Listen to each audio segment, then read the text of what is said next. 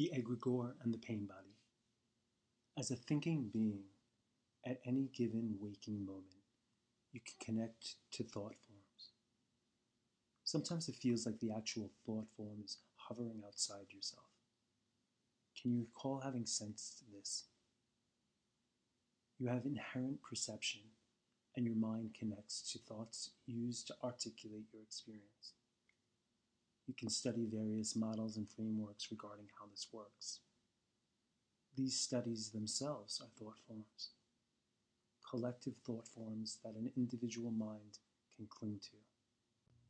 While this is often a seamless occurrence, you can consider what thought forms you cling to. From an external vantage point, it can feel like the thought form is an entity trying to project a message. One can even decipher if that message is naturally flowing or if it's a form of manipulation. It can be neutral, as it simply exists. Whether you believe it exists is another question. Similar to whether you believe in the existence of collective unconscious, as proposed by Carl Jung. The Egregore. An egregore is a collective thought form.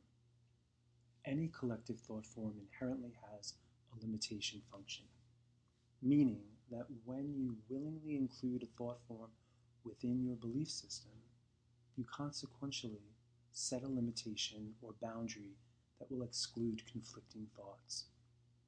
Limitation need not be deemed good or bad, it's just the nature of our human existence. When looking from the perspective of the egregore, it can act as a social control mechanism. This may sound ominous to some, but there are numerous social control mechanisms that make up our societies and direct our social interactions. The egregore allows you to have a philosophical point of view, which determines what you consider in and what you consider out. The idea of an egregore may seem too esoteric for some, but it can be used for understanding how another energy force coincides with the emotional energy of an individual. These concepts are explored through other lenses, including psychology, as with the notion of mass formation. One can attune the various lenses to look for some consistency across these layers. The pain body. Eckhart Tolle uses the term pain body to describe the human tendency to carry an accumulation of old emotional pain. He suggests that you maintain a practice of awareness of your pain body and to catch it before it arises to your mind. The object is to be mindful of occurrences that signify when your pain body dominates you. The awareness acts as a signifier that helps you determine when your emotional reaction is out of proportion to the triggering circumstance. My interpretation is that unawareness of one's pain body can lead to unwanted effects. Basically, the pain body will, if you don't have awareness of it, influence your mind through emotional reactivity. For instance, you can think that you're being rational, but your thinking is attached to an emotional trigger, and the emotional residue lingering within your pain body gets activated. Some individuals may believe that their thoughts precede their emotions, which can lead to putting less focus on how emotions can influence thoughts. I believe if there's lack of awareness for an emotional feedback loop, then there's higher likelihood for emotional reactivity to occur within the individual. This emotional reactivity engages the pain body, and it will feed the egregores that are connecting to the individual. I believe that most individuals have a pain body, and each individual has varying degrees of awareness to it. Part of one's awareness can come from noticing instances when feeling triggered. It's like the trigger strikes a chord in the pain body. The pain body attaches to related thoughts. This thought activation simultaneously drowns out other coexisting insights that are positive and sustaining. It's like the other awarenesses go dim, and the thoughts in resonance to the pain body prevail. These prevailing thoughts intertwine with the egregore. The intertwine.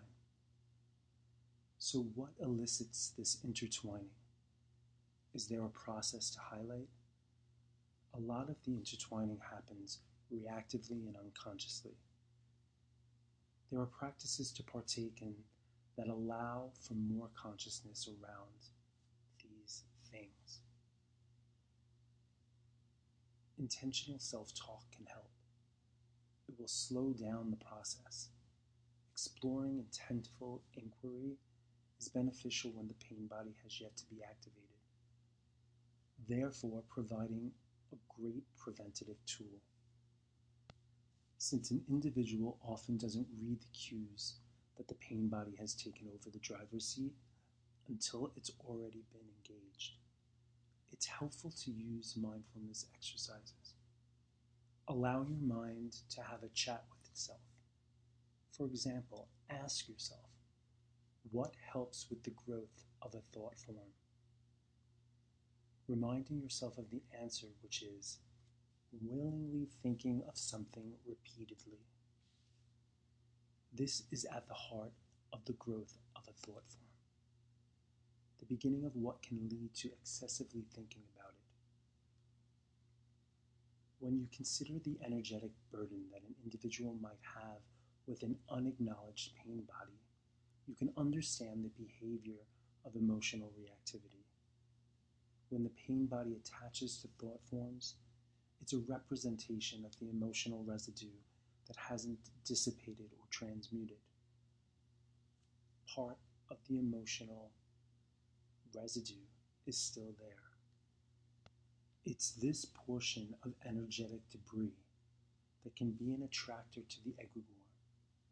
When the egregore has elements that trigger lower level emotions, it can use the pain body to further anchor itself into someone's energetic field. This becomes the new emotional feedback loop that occurs for the individual. The pain body feeding the egregore, and the egregore giving some sense of relief to the individual who is unaware of the pain body's role.